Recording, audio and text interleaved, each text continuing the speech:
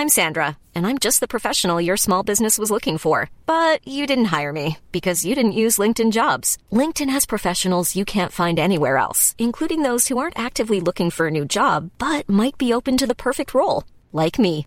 In a given month, over 70% of LinkedIn users don't visit other leading job sites. So if you're not looking on LinkedIn, you'll miss out on great candidates like Sandra. Start hiring professionals like a professional. Post your free job on linkedin.com/people today. Wise Men Say, Sun FM Preview Show with Stephen Goldsmith and Gareth Barker. All things Sunderland. Welcome along to the preview show with Sun FM, where myself and Gareth Barker are joined by James Hunter from the Evening Chronicle this evening to talk about the Everton game that's just gone, if we have to, and the Cardiff games. Cardiff, isn't it? Yes, it is Cardiff. It is Cardiff. Nice to have you along, James. One together, they're all melding into one. They are, which is a good thing about the Championship in a way. You have more things to talk about, but until Sunderland start getting some results together, it doesn't seem like that, because it's just more misery to inflict upon ourselves and our listeners. So it seems at the moment. We pride ourselves in the misery. We've got 2 games. Well, we've got 3 games, in like a week now, and we pride ourselves on the misery we inflict upon our listeners, don't we? We're very proud of it, like a badge of honour. Well, it's a good job that apparently people in the North East have a good sense of humour and a gallows humour and all that, because you need plenty of it. Yes. Well, we'll also talk about. Finish. We'll also, that's it. Show. Well, it might as well be, mightn't it? Yeah. We'll also talk about the Bain quotes as well. I know we did look at those on Monday, but obviously some more stuff come out, and because James was in the room at the time and he interviewed Martin, and he knows more about this than most, we'll get his thoughts on that too. Start with Goodison Park though. First place to start was the team selection, I guess. Strong opinions on this one, Gareth? That chair you've got's really squeaky. I know that it's much. good, isn't it? So on that, it's a weird one, because you go, when there's a game on, whatever it is, during cup game or the game at the weekend, it's kind of, you plan your evening. Not in your case, you didn't plan your evening around it or whatever, did you? Because you forgot it was on. But don't expose that to people. Behind the curtain. He does it every week. He exposes something. Exactly, yeah. So, I was kind of on the way home from work thinking, I'll stick the match and I'll do this, do that. And about sort of 15 minutes into the second half, I'm going, what on earth am I doing with my life? I'm sitting there listening to this. What a waste of time for everybody. All the people who've gone there, it's just a waste of time. It's almost like you glazed over to this idea that this cup competition, it's acceptable just to do what, play 3 right backs in defence, stick just a scratch team together, stick people anywhere, doesn't matter if you win, doesn't matter if you lose, it's irrelevant. If you win, it's a bonus. It's embarrassing, I think, and something needs to be done about it, because the mentality around the fixture itself was very much total apathy, and he would have forfeited that if he could have. Let's be honest. What's the point in it? Why don't they just go, either give Everton a bye if you're not that bothered, or just give teams the opportunity to start the season to opt out of the cups, because it's creating a problem where people start to take it for granted, and we're in a situation now where we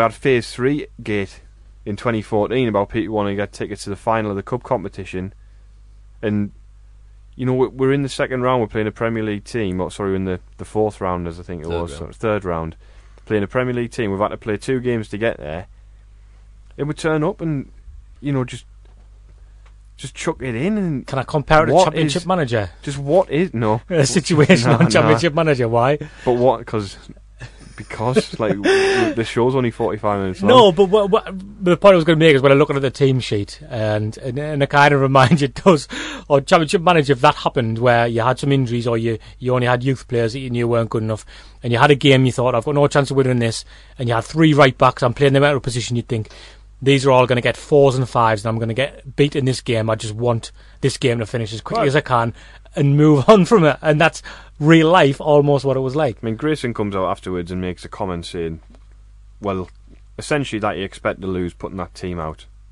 And I don't understand mentality-wise, when you got a team, you're putting the team out there. The team aren't expecting to win the game. There's no expectation on them to do better than to lose. I didn't hear the quote that you were talking about. What was the quote that you were talking about? I'd have to dig it out. Yeah, I wasn't. I'd have to. I'll try and dig it out now while you talk. The quote that I recall is him saying that the team he picked was with one eye on the weekend, not that he put a team out that he expected to lose. In fact, I seem to remember him saying that he put out a team that he thought was capable of winning. When he's lying to himself, then, isn't he? Because you put 3 right backs in defence. Well, I mean, you could argue that all 3 of them aren't good enough to be on the pitch as a right back.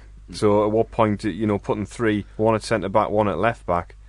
I mean, I guess you've got to look at the situation in the round. First of all, you've got 3 right backs in there. One of them is playing right back. So really, you've got 2 right backs that you don't want in there. Yeah. One of those right backs is playing left back. One of those right backs is playing left back because you've rested your only available and fit left back, specialist left back, which is Brian Oviedo, because Browning and Galloway aren't available to play in that game. Was there no left backs in the 23s that could have stepped up? You could have, thrown in Tommy Robson, but of course you're playing against Everton, playing against a very, very, very good side.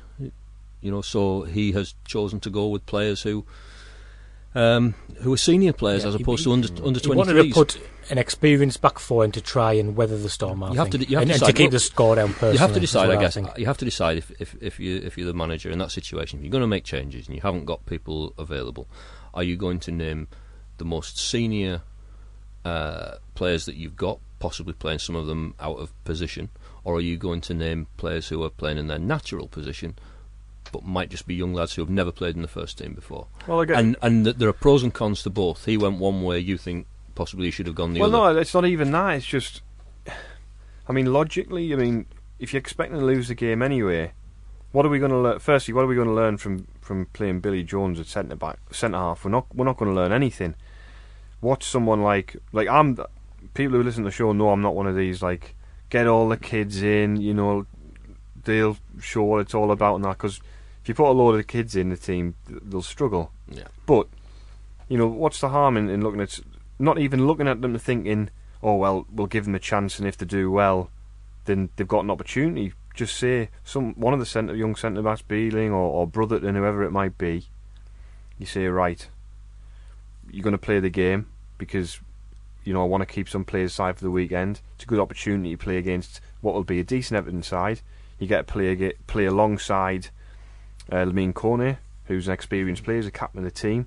You get an opportunity to learn from him, and you've got an relatively experienced goalkeeper behind you who's played in the Championship, and you're in a team there with seasoned professionals.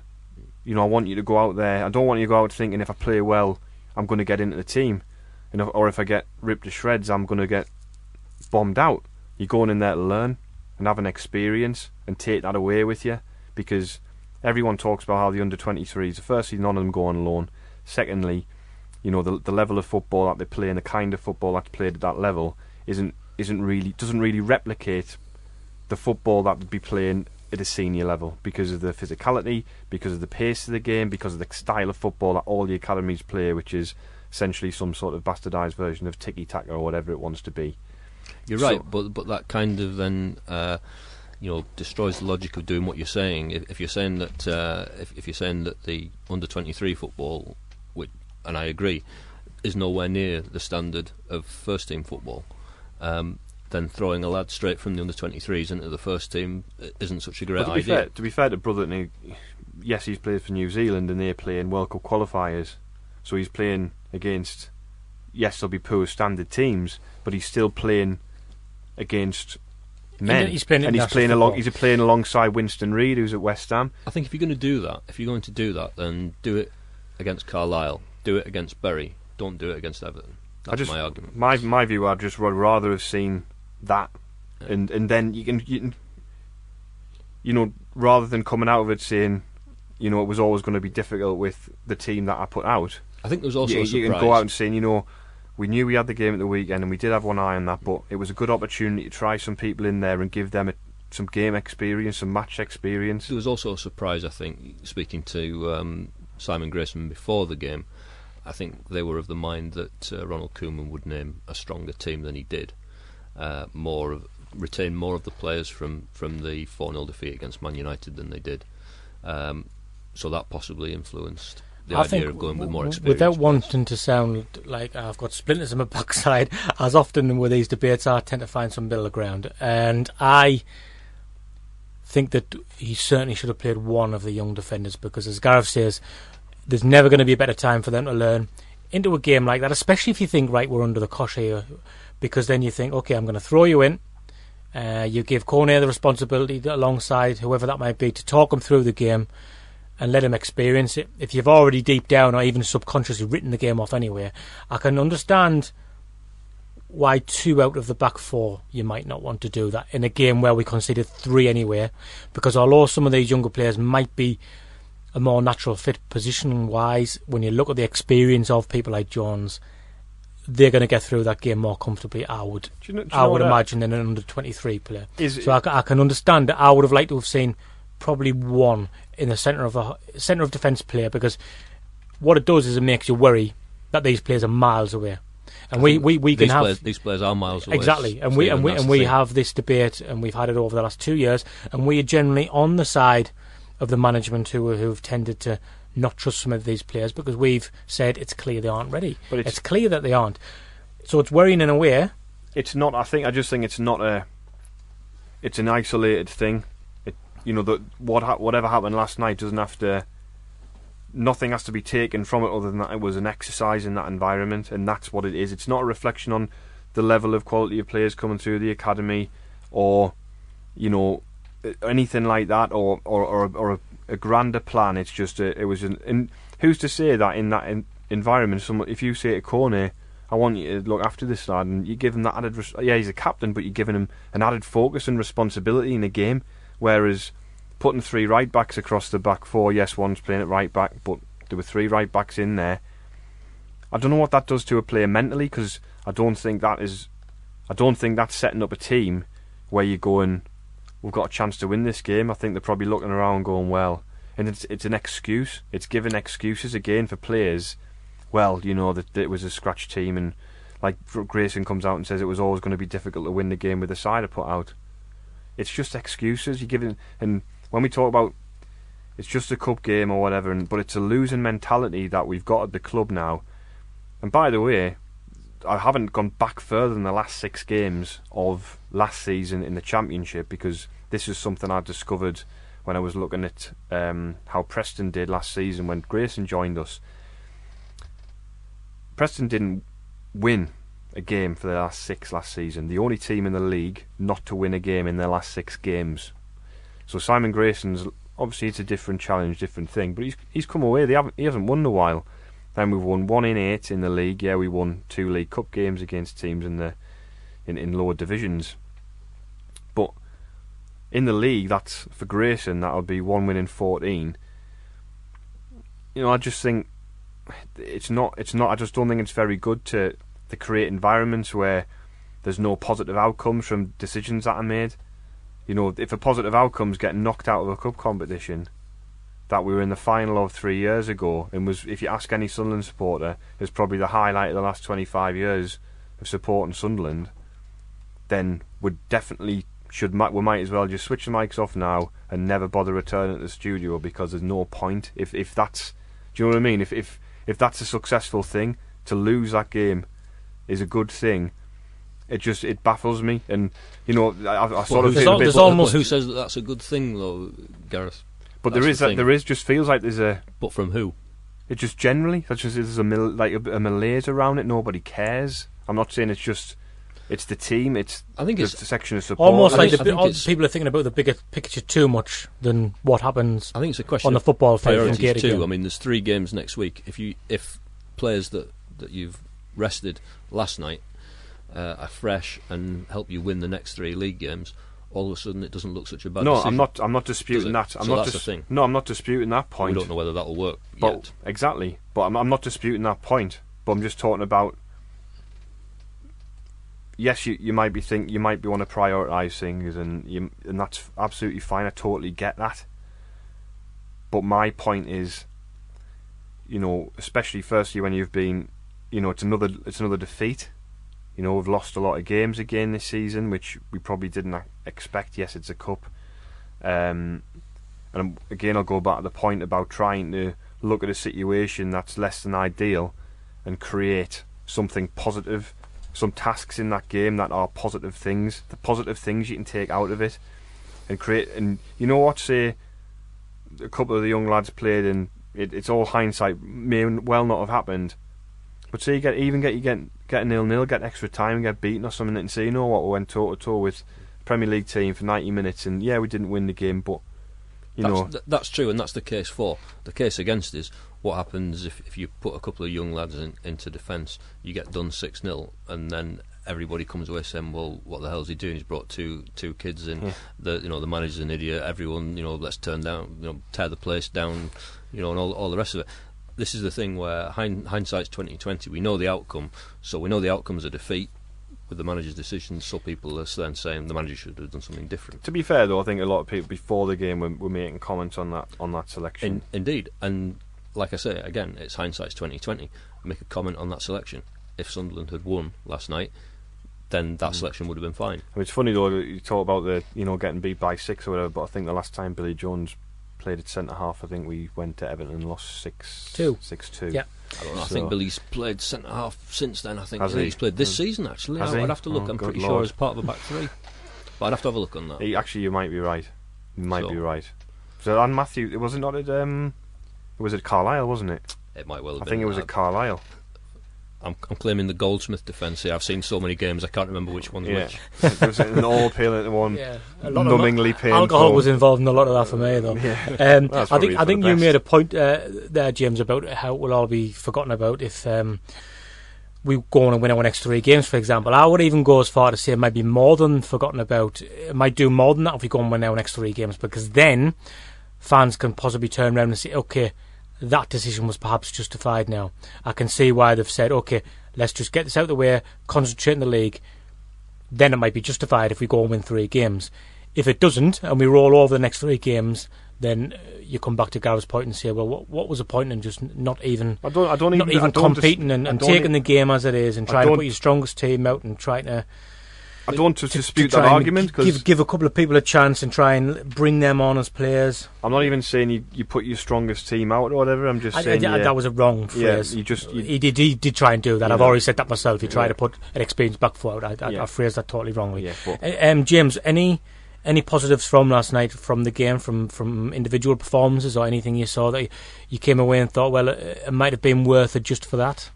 Well, there were some bits and pieces. I think Didier Ndong has been, excellent most of the season. I really love the way that he closes people down in the middle of the park. The way that he uses the ball. I think we're best off saying could do with a little work. But I like the way that he hassles and harries people, and he was doing that again yesterday against Everton. That was pretty good. I thought. Jason Steele made a couple of decent saves, couldn't really be faulted for the goals. I thought James Vaughan, although he didn't score last night, he had a couple of chances. That second header was a great effort. Yeah, it looked like that goal at Hull has given him a bit of a lift, confidence. And perhaps, and we touched on this before before the Everton game, perhaps just a new role in the side is what he needed. Yeah, because he's part in the side, playing alongside Grabban was very different to what it is now. He seems more suited to leading the line and taking a little bit more responsibility. I don't even think it was just about his role with Grabban. I think it was about other players again, talking about players just having get-outs and excuses. Yeah. I've talked about this before. Oh, James Vaughan's on the pitch. Well, I could move into space to receive a pass, because I know he can just knock it. Or defender got on the ball, he's got a slightly difficult shot to pass on, or pass that might have to be a bit more well crafted to try and make something happen. Don't feel that confident, or I'll just lump it up to James Vaughan. And there's been far too much of shouldering responsibility on the ball. People not wanting the ball, people on the ball in possession, not putting the chest out and going, right then, like, I'm good enough. I think that's a really frustrating thing about City. Like, we've got good players in the team, I believe that, and I know some people disagree and say, "Oh, the squad's terrible" or whatever. I don't believe that. I think we have got some good players in the team. I think McGeady's got on the ball and done what we're talking about. Disappointing that Cattermole hasn't done that a little bit more. I think we lack that at times, definitely, where some people aren't willing to get the foot on the ball and just take the pressure off and then do the right thing once they've done it. They want to just hack it away into a space. Yeah, it's too much panicking. I think the formation change is altered that, though, as I said, and it's all linked together, and it's tied in with what I've just said about Vaughan's new role in the side and his responsibilities. Having two centre forwards, especially if you have this idea that Vaughan's going to be the one to get the flick-ons and do the dirty work, it does give you that option to go along when you don't know what to do with the ball, or you're scared to take a risk, or you're scared to show for some space and encourage somebody else to do that. And I think it's linked. And I think this goes back to why there's so many reasons why 4-4-2 doesn't get used as much now, and this perhaps at this level would be one of them, I would say. Yeah. I mean, it's also in James Vaughan, it's the first time Sunderland have had for a while a player to look for in the middle when it comes to headers in front of goal. I mean, Jermaine Defoe scored lots of goals, but he was never going to be a man to score headers. And James Vaughan's given people like Callum McManaman and Aidan McGeady someone to find in the box, and Lewis Grabban as well, because he's a reasonable size too. And Donald Love, one of the balls he put across yesterday for the headers. Well, that's it. And then going back to you saying about positives take from the game, I know it was too late in the context of the result yesterday, but once McManaman and Williams came on, Sunderland suddenly looked a much better team, much more attacking intent. I've liked what I've seen from them already, and they carried that on against a better class of opposition in Everton. We wondered if he was going to start. And still McGeady to come into this team. We wondered if he was going to start those players because they need some minutes, and then thought burn themselves out, and then bring them off. He's actually flipped that, hasn't he? And he started them on the bench, and he's put them on, so maybe they're finishing the game a little bit fresher. I don't know if that's a good or a bad thing. It's just an observation more than anything. He was strongly suggesting that you wouldn't start them at Everton last night. I think he's mindful of the fact that when they came in, they were short of match fitness. And obviously, how long did they get last night? And obviously the schedule, I think they came on about half hour, just over half an hour. Yeah. So it's a case of you don't want to do too much too soon and then risk muscle injuries and such have you. You don't want to just a little top up for them. Better to just give them a little taste again, and then keep them for these next 3 games. I can see the logic in that. Again, what you are doing is you're kind of writing off the game by doing that. But you can, and I said it's going to be down these next 3 games whether the performance at Everton or the decisions rather at Everton that the manager made are going to be justified or not. Yeah. When we come back, should we talk about the Martin Bain quotes? We can do. We shall. Do you know what I didn't do actually? Can we do this now? Because I never got to make my good point on Monday about Callum McManaman. Go on now. I would have said a drum roll, a bit audio with a drum roll up for you. It won't be that good. It won't be that good now. No, just talking about being built up too much now. Players demanding the ball and wanting the ball against Hull. About midway through that second half, or just into the second half, about 10 minutes in, McManaman couldn't get into the game, so he was like, right then, I'm going to get into the game. And off he came across. He was looking for the ball. I really like that. That's what I want to see, because we haven't got enough people at the moment just wanting to grab hold of the game and go, this is how good I am. I'm better than this. I've come from a Premier League team. I was signed by a Premier League team. I've played. Lee Cattermole should be going, I've played in the Premier League all my career. Yeah. John O'Shea, I've played in the Premier League pretty like aside from loans all my career. People like that in the squad should be grabbing hold of the game and going, shouldn't be playing at this level. I don't know how we ended up here. And that's what I liked about McManaman. And he was on the left when he had that effort, which was brilliantly saved at the weekend. Yeah. And he actually had a good effort against Forest, where he came right across the box and he span in front of the defender.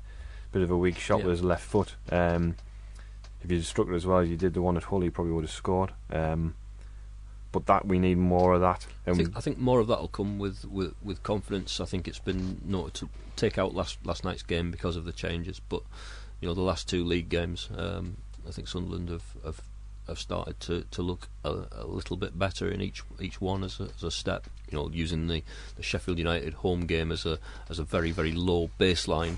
The two league games since then have been steps forward in the right direction. So, performance-wise, certainly, if not points-wise. Okay. Should we do the bit now? When we come back, we'll talk about Martin Bain, and we'll also have a look at some of your tweets. Ask James what he thinks. Hey, it's Danny Pellegrino from Everything Iconic. Ready to upgrade your style game without blowing your budget? Check out Quince. They've got all the good stuff, shirts and polos, activewear, and fine leather goods, all at 50 to 80% less than other high-end brands. And the best part? They're all about safe, ethical, and responsible manufacturing. Get that luxury vibe without the luxury price tag. Hit up quince.com/upgrade for free shipping and 365-day returns on your next order. That's quince.com/upgrade. Hey there, it's Michelle Norris. I'm host of a podcast called Your Mama's Kitchen. When I travel, I'm usually looking for a way to find a taste of home when I'm not at home. And one of the things I love to do when I am at home is entertain. And Airbnb allows me to do that. When I was in California recently, I rented a house that had a great kitchen. And when we were sitting around the table, we're all thinking, we're in someone else's house. Someone could be in all of our homes as well. If you have a home, but you're not always at home, you have an Airbnb. Your home might be worth more than you think. Find out how much at airbnb.com/host.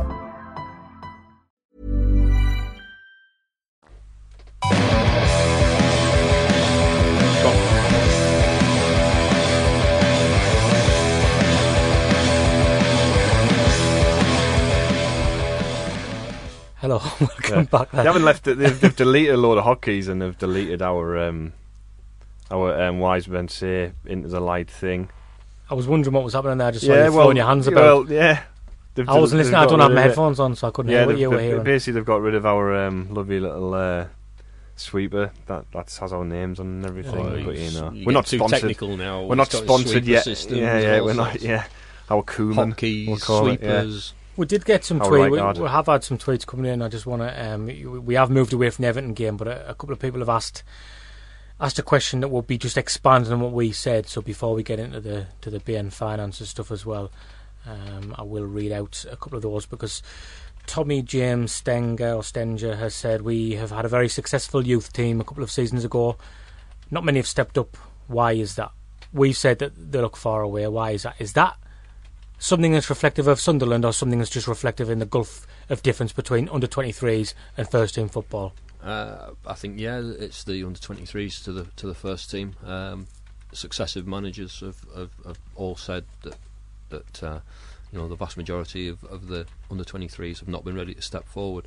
I mean, when you look back at it, you've had Asoro and Madja that have had a taste of first-team football last season, but they're still teenagers.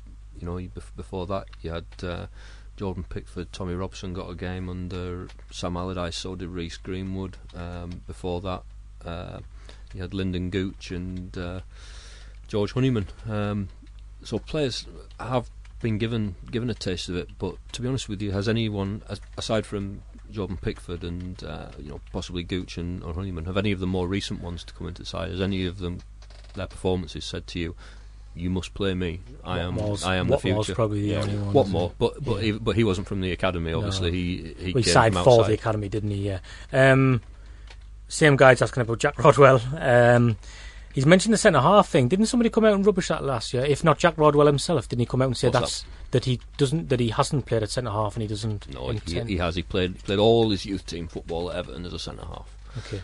He's asking about that. He's the same guy. Trust Jack Rodwell to give you Tommy wants to reignite that old debate, which we don't seem to have had for about a year and a half. If he's not going to play centre back last night, he's never going to play centre back. I just don't think he's strong enough to play centre half, and certainly not in a championship team. Well, I was going to say, and somebody lacking that much confidence, the last place you want him is against some big burly championship centre forward who's been around the block a few times. I mean, could you imagine?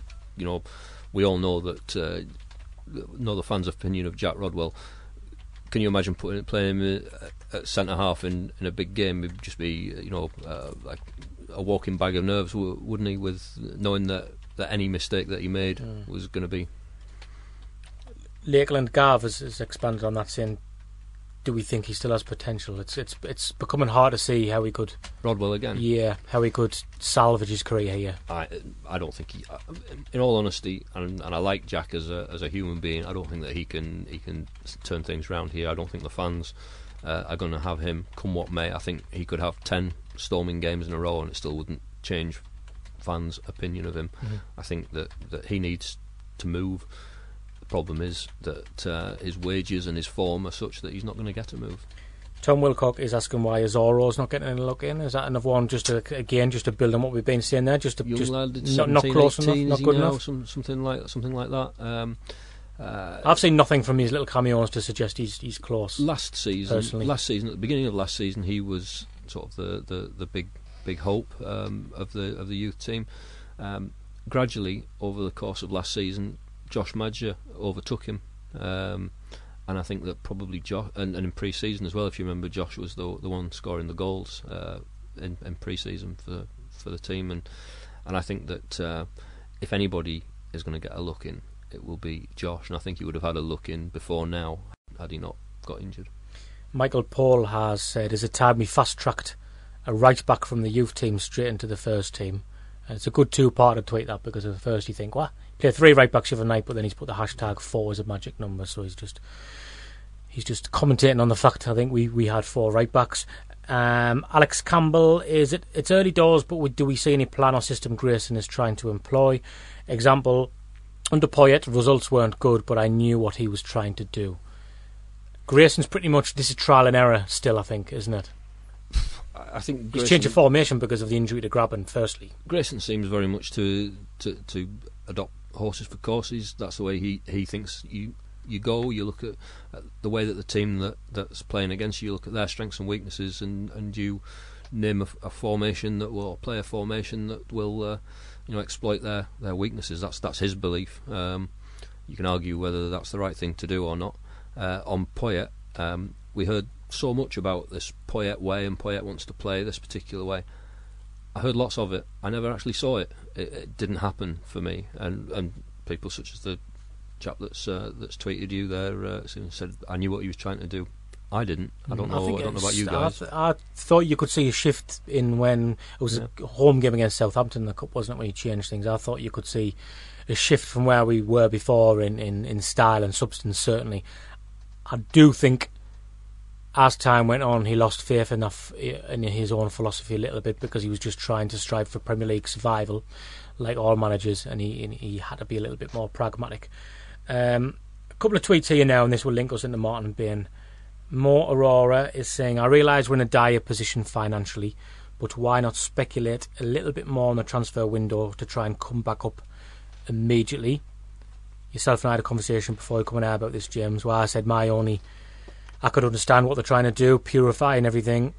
Unexpected transfer money, perhaps I was a little bit disappointed. Even a couple of million more wasn't speculated a little bit to try and make that squad a little bit more competitive. Only one key no, and I'll come to you with this, James, because you work in the media. It's not personal to you by any stretch of the imagination, but you were one of a couple of people who interviewed Ben, I guess, so it is relevant. Why is it that ex-players in certain media or interviewers won't name the 3 they know are responsible for the state the club's in? I don't know if you could put that down to 3 people only being responsible for the state the club's in, personally. I don't know. It sounds like he hasn't named them either. No, I know. Very ambiguous that was. I don't know. Yeah. Maybe if you know something we don't, then you drop us a line and let us know. I don't know. I mean, I can take a stab at who he's suggesting at, but I think that a lot of the problems that Sunderland have certainly predate 2 of those figures. Obviously, the overarching thing is Ellis Short, who is no doubt one of the 3 people he's referring to, and you can't get away from the mistakes that Ellis has made over his 9 years nearly in charge of the club. You can't get away from that. But Martin Bain and successive managers, I assume he's referring to David Moyes. They've come to a club in dire financial shape because of the historic mistakes, and you can argue that what the decisions they've made haven't improved things. That's fine, but you can only work within the certain parameters you've got. Can we clarify that Bain's role is different to that of Congerton and Defanti and people like that? He doesn't go out and look for a player, does he? He's more, Grayson would give him a list and say, go and get me those players. Where Congerton had more of an input into, I've got a player here, I've sourced this player for you here, yeah? Is that right, firstly? Martin Bain is a traditional chief exec. He's not involved in scouting players. He's not involved in that side of it at all. That's done by the manager and the recruitment staff at the football club. Bain's role is to get the best possible deal on transfers, get players in at the cheapest price, get players out at the biggest price, etc., etc. That's his role. Obviously, there are some deals that the manager will identify a player, or someone will identify a player, and Martin Bain will look at it and say, well, I can't make the financials stack up, we can't afford this guy.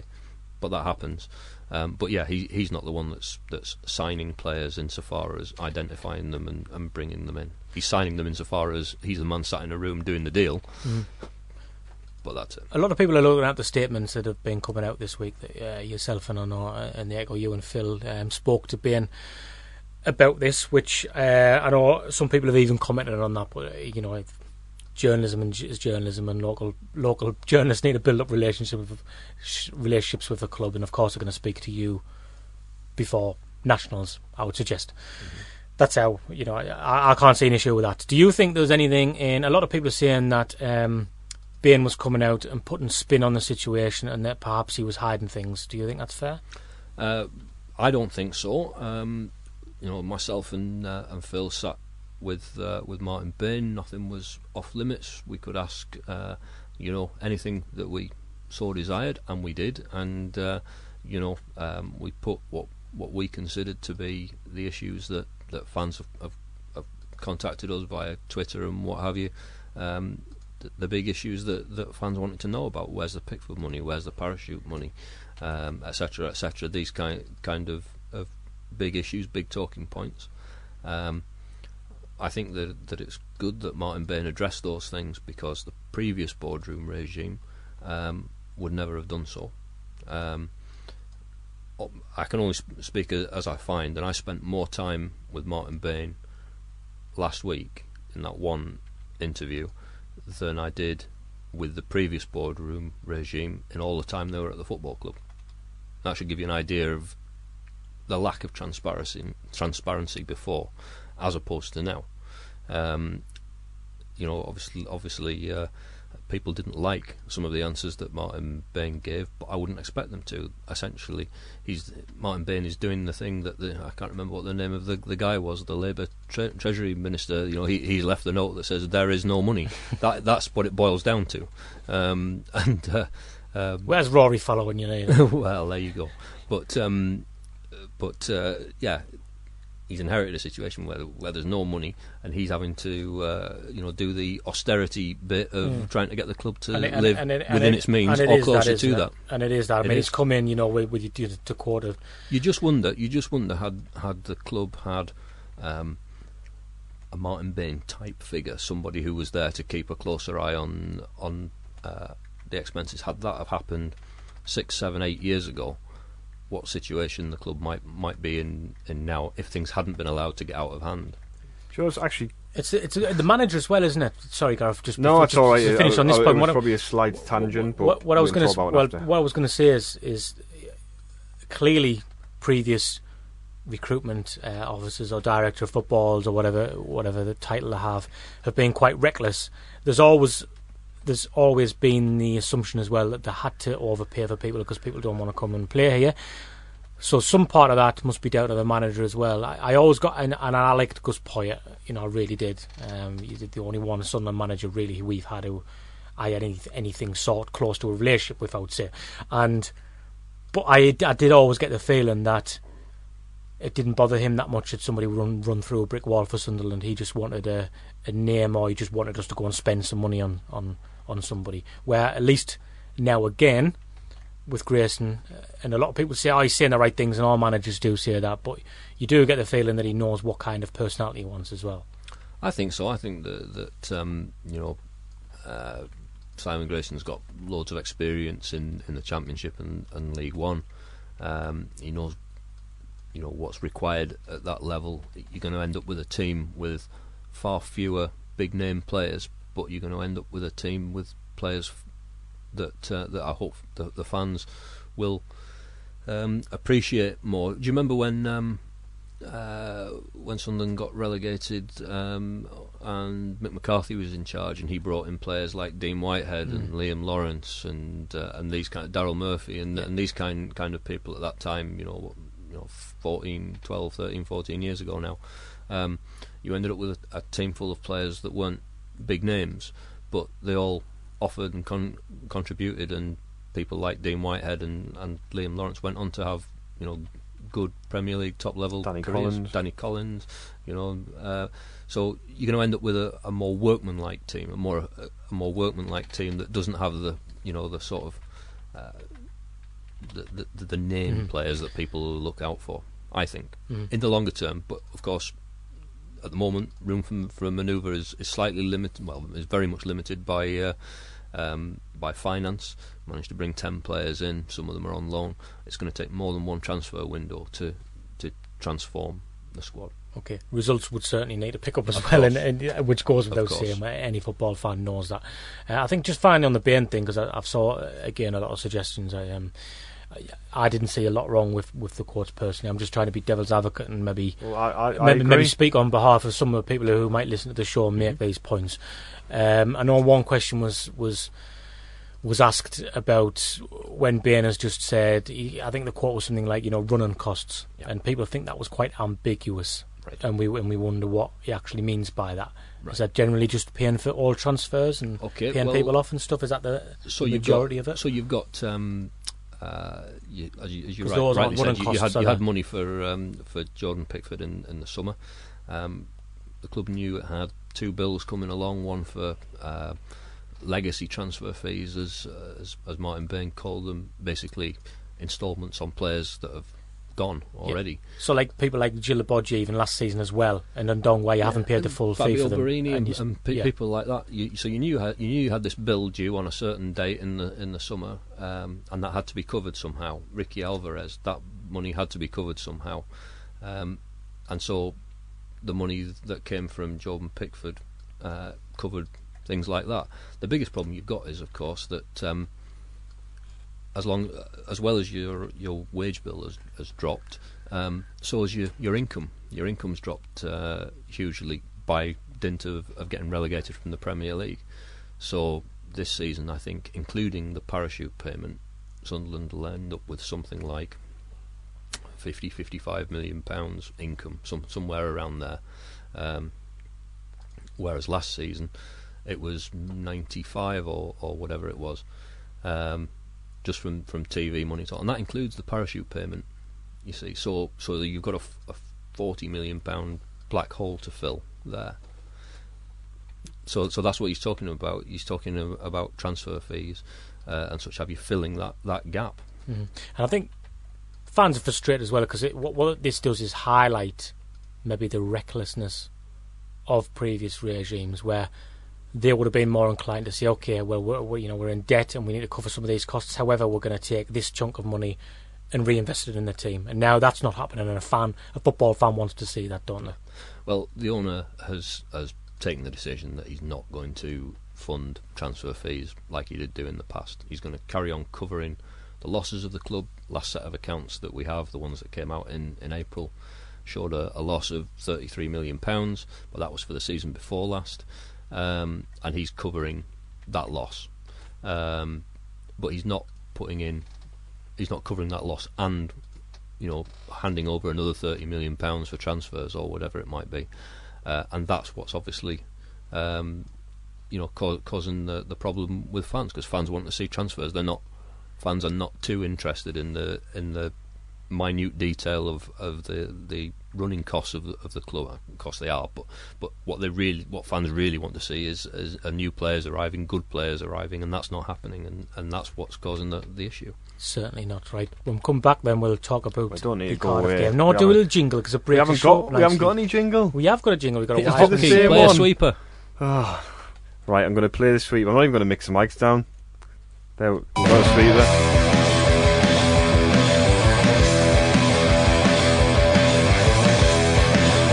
Stephen shaking his head. Just put the sweeper in and we have it in 3 sections. What's the matter with you, honestly? You're getting worse. 3 sections? Getting worse? Yes. Didn't think that was possible. It's radio, it's a break. You split the 3 categories up. We were talking very serious there about finances and stuff like that. Then we're talking about something entirely different. What's the matter with you, man? Are we livening it up, a cat up a tree, or...? He's just, he just likes to expose all his radio secrets and stuff. He's like hell-bent on doing it. Hell-bent on it. Good, I'm like... It's his mission. I like that colour. So I do. Sunlight on magic. Again, I've said people before, don't like I'm the guy. People don't like to hear it. You're the Martin Bain of the Wise Men Say podcast. You're coming out with this information. This is what happens. You're telling people how it really is, and they don't like it. Yeah. Unpalatable truths. And I don't care. What I would have done would give you a chance to get the Nottingham Forest results on the Nottingham Forest results. Nottingham Forest. Yeah, I'm losing my mind now. The Cardiff, who we're playing next, Cardiff, to get their results on, and then we would have been more prepared, and we wouldn't have had this awful radio for the last 2 minutes. I think it's great. I think it's great. So. Well, you would, wouldn't you? B&E. B&E. I wish I had his money. Come on, right. Read out the Cardiff results from the start of the season. They started very well, didn't they? Won the first 4 something. Is that right? Yeah. They beat Burton 1-0. Villa 3-0, Sheffield United 2-0, Wolves 2-1 away from home. That's a good result, isn't it? And then they lost to Burton in the League Cup, and then they beat QPR in the won league. 5 in a so row. Won the first 5 then. I think that was a club record. Won the first 5 games of the season, and then they went to Fulham and drew. Went to Preston and lost 3-0. And then drew at home to Sheffield Wednesday. That was a last-minute equaliser from Sol Bamba. So no winning 3. Is that the positive spin we're going to try and put on this? Yeah, then? no win. Well, no 1 win in the last 1 win in 5 if you include the League Cup. So what's are we saying? No. One under pressure. Are we? 5, What's this? 1 under pressure. We're talking. Isolate their away form then. So I can't isolate the away form. You can from the home form. Of course you can. They've won the first 2 away from home, and then they've drew. Yeah. Or they drew 1 and lost 1. Yeah, right. Basically. Because what I was thinking is, James, the last thing you want is a side who win on the road every week to come to the stadium at a time when you could put a fair argument forward that the Sunderland players are almost petrified to play at home. It's turning into a big problem is the whole home form side of things for Sunderland. It's very difficult to turn that round now. I think for Sunderland, it's getting more and more difficult with every game. I perfectly understand why fans are so unhappy. I mean, it's a joyless experience watching Sunderland at home, and has been for some time. But the problem is that that's almost feeding into the problem, because as soon as something perfectly normal in football happens, you can see the goal.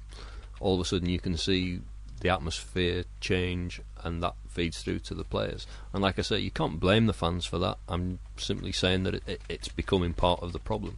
Yeah, and it's how you the only way you can get around that ultimately. Almost like a Mexican standoff of the players and the fans now, saying the fans are saying, "No, you make us entertained, you make us support you," and the players could be looking saying, "Come on, give us a little bit support of you."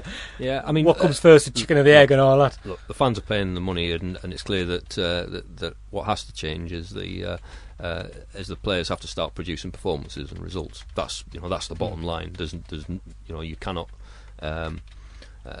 expect the fans to get you out of this mess. All I'm saying is that possibly that the better the atmosphere, the better the chance of the players being able to do that.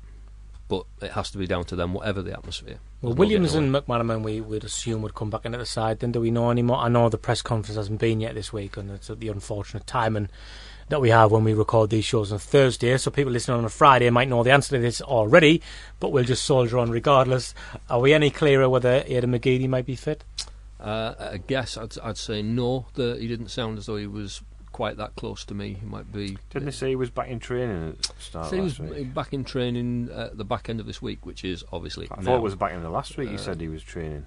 I'm sure he did. He said that McGeady and who was. I think he is training again. Him and O'Shea. He said we're back in training. I'd have to check on that. I don't tell us tomorrow. Yet again. I have so many press conferences at the moment. Everything is blending whenever he into wants, one. and he does. Let's have one at 9:37 on Tuesday. Yeah. Well, at the moment there's a standing joke between the media and Simon Grayson that we're all seeing more of each other than we are of our own families, which is, it just seems to be ongoing. It's like, well, when do I see you next? If we were winning games, that would be all right. That would be quite an I'd be enjoyable loving. experience. I think that's great. You're not going to be right. Of respect, Simon. I think I'd still rather see me family, whatever the results. But anyway, Exclusive. Simon Grayson has no crack whatsoever. There you I go. wouldn't go that Exclusive. far. James Hunter's just sandbagged Simon Grayson. He's got no right reply. Wilson's back in training. We would. That say. could work for the Chronicle. Look at that. Look what I did there. Turn that into something. I could work for the Echo. Get me in. Get me in. That was my interview there. I'm just minded of the Alan Partridge thing. I am technically a guest on your show, and that's your problem. Yeah, fail to control me. Anyway, have we done that? Are we bored of football now? I think we've done all the football now. Yeah. 48 minutes. I was just going to say that we think Wilson will come back in and be part of that back four with Cornet. That back four did look okay and quite strong at Hull, didn't it? The goalkeeper one. Would you expect him just quickly to... because the Reuter came into the side off the back of a performance against Carlisle in the League Cup. Yeah. Did Steele do enough to sort of get his position back in the side? I think it's a bit of a toss-up, that one. I think it could go either way. Be interesting to see what... Griffin Manch actually Grayson did toss a has coin, to wouldn't say. it? Like, just walked in the dressing room, went, right, used to. Well, Flick the coin, went, use it Sort both. of a Ray Clemens, use it Peter both. Shilton thing. Yeah, use it both that good. I'm going to flick a coin. But a big question is things like Mark Wilson, who sat out the cup game as a precaution with a slight groin injury, and John O'Shea, will he be fit? He's back in training back end of this week. was it O'Shea's a groin as well? His was calf, I think. Was it? They had a few. Corney went off with a groin problem, didn't he? He did. Yeah. Let's read something into that and decide that the training methods are causing loads of groin injuries, because we had that with knee injuries last season. So there's a few players back. I'm fairly certain we'll see McManaman and Williams in the team, and they made such a difference on Wednesday night, and I think that they will have a really big part to play for Sunderland this season, because they're the genuinely creative players. Don't mean to be hard on two lads that have come through the academy system, but Lyndon Gooch and George Honeyman just didn't create much at all at Everton, didn't create anything at all at Everton, and the team looked much better when Williams and McManaman came on. Okay, well, come along to the Peacock pub on Saturday. Yeah, I was going to say, can. We do you want from to around 1 o'clock. Shall we swing to Martin Tyler to he can tell us who the guest is? Yeah. Atkinson with the corner. Oh, a fantastic header, Gordon Armstrong. Yes, it's Brian Atkinson who took the corner. No, it's not. It's I'll turn that off before it starts playing the next video. That would have been a nightmare, because we'd have the whole second half of the replay. We don't want to see that. Well, you might want to see that. That was one of my greatest memories of being a kid at Roker Park, and Gordon Armstrong with that header from what, in my memory, the edge of the box. It was from the halfway line in my memory. Yeah, that's how I remember it. It was halfway down Fawcett Street, I believe. It was it's one of those things where if it wasn't on Sky and there was no television cameras there, generations would have been told that header was from the halfway line. You could say, James, like he forced Street in, didn't he?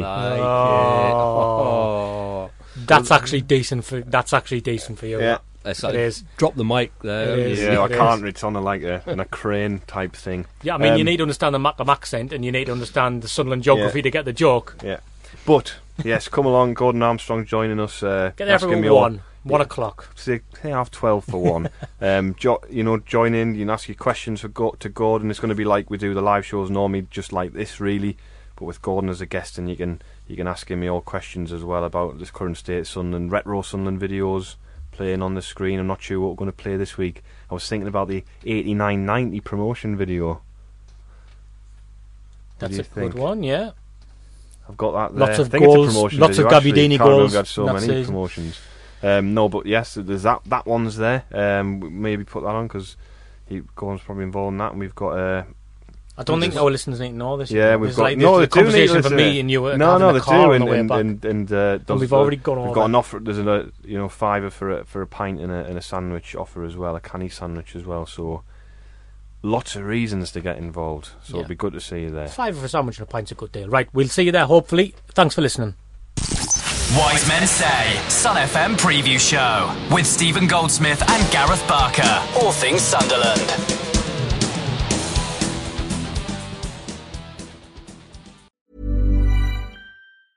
Mom deserves the best, and there's no better place to shop for Mother's Day than Whole Foods Market. They're your destination for unbeatable savings, from premium gifts to show-stopping flowers and irresistible desserts. Start by saving 33% with Prime on all body care and candles. Then get a 15-stem bunch of tulips for just $9.99 each with Prime. Round out Mom's menu with festive rosé, irresistible berry chantilly cake, and more special treats. Come celebrate Mother's Day at Whole Foods Market.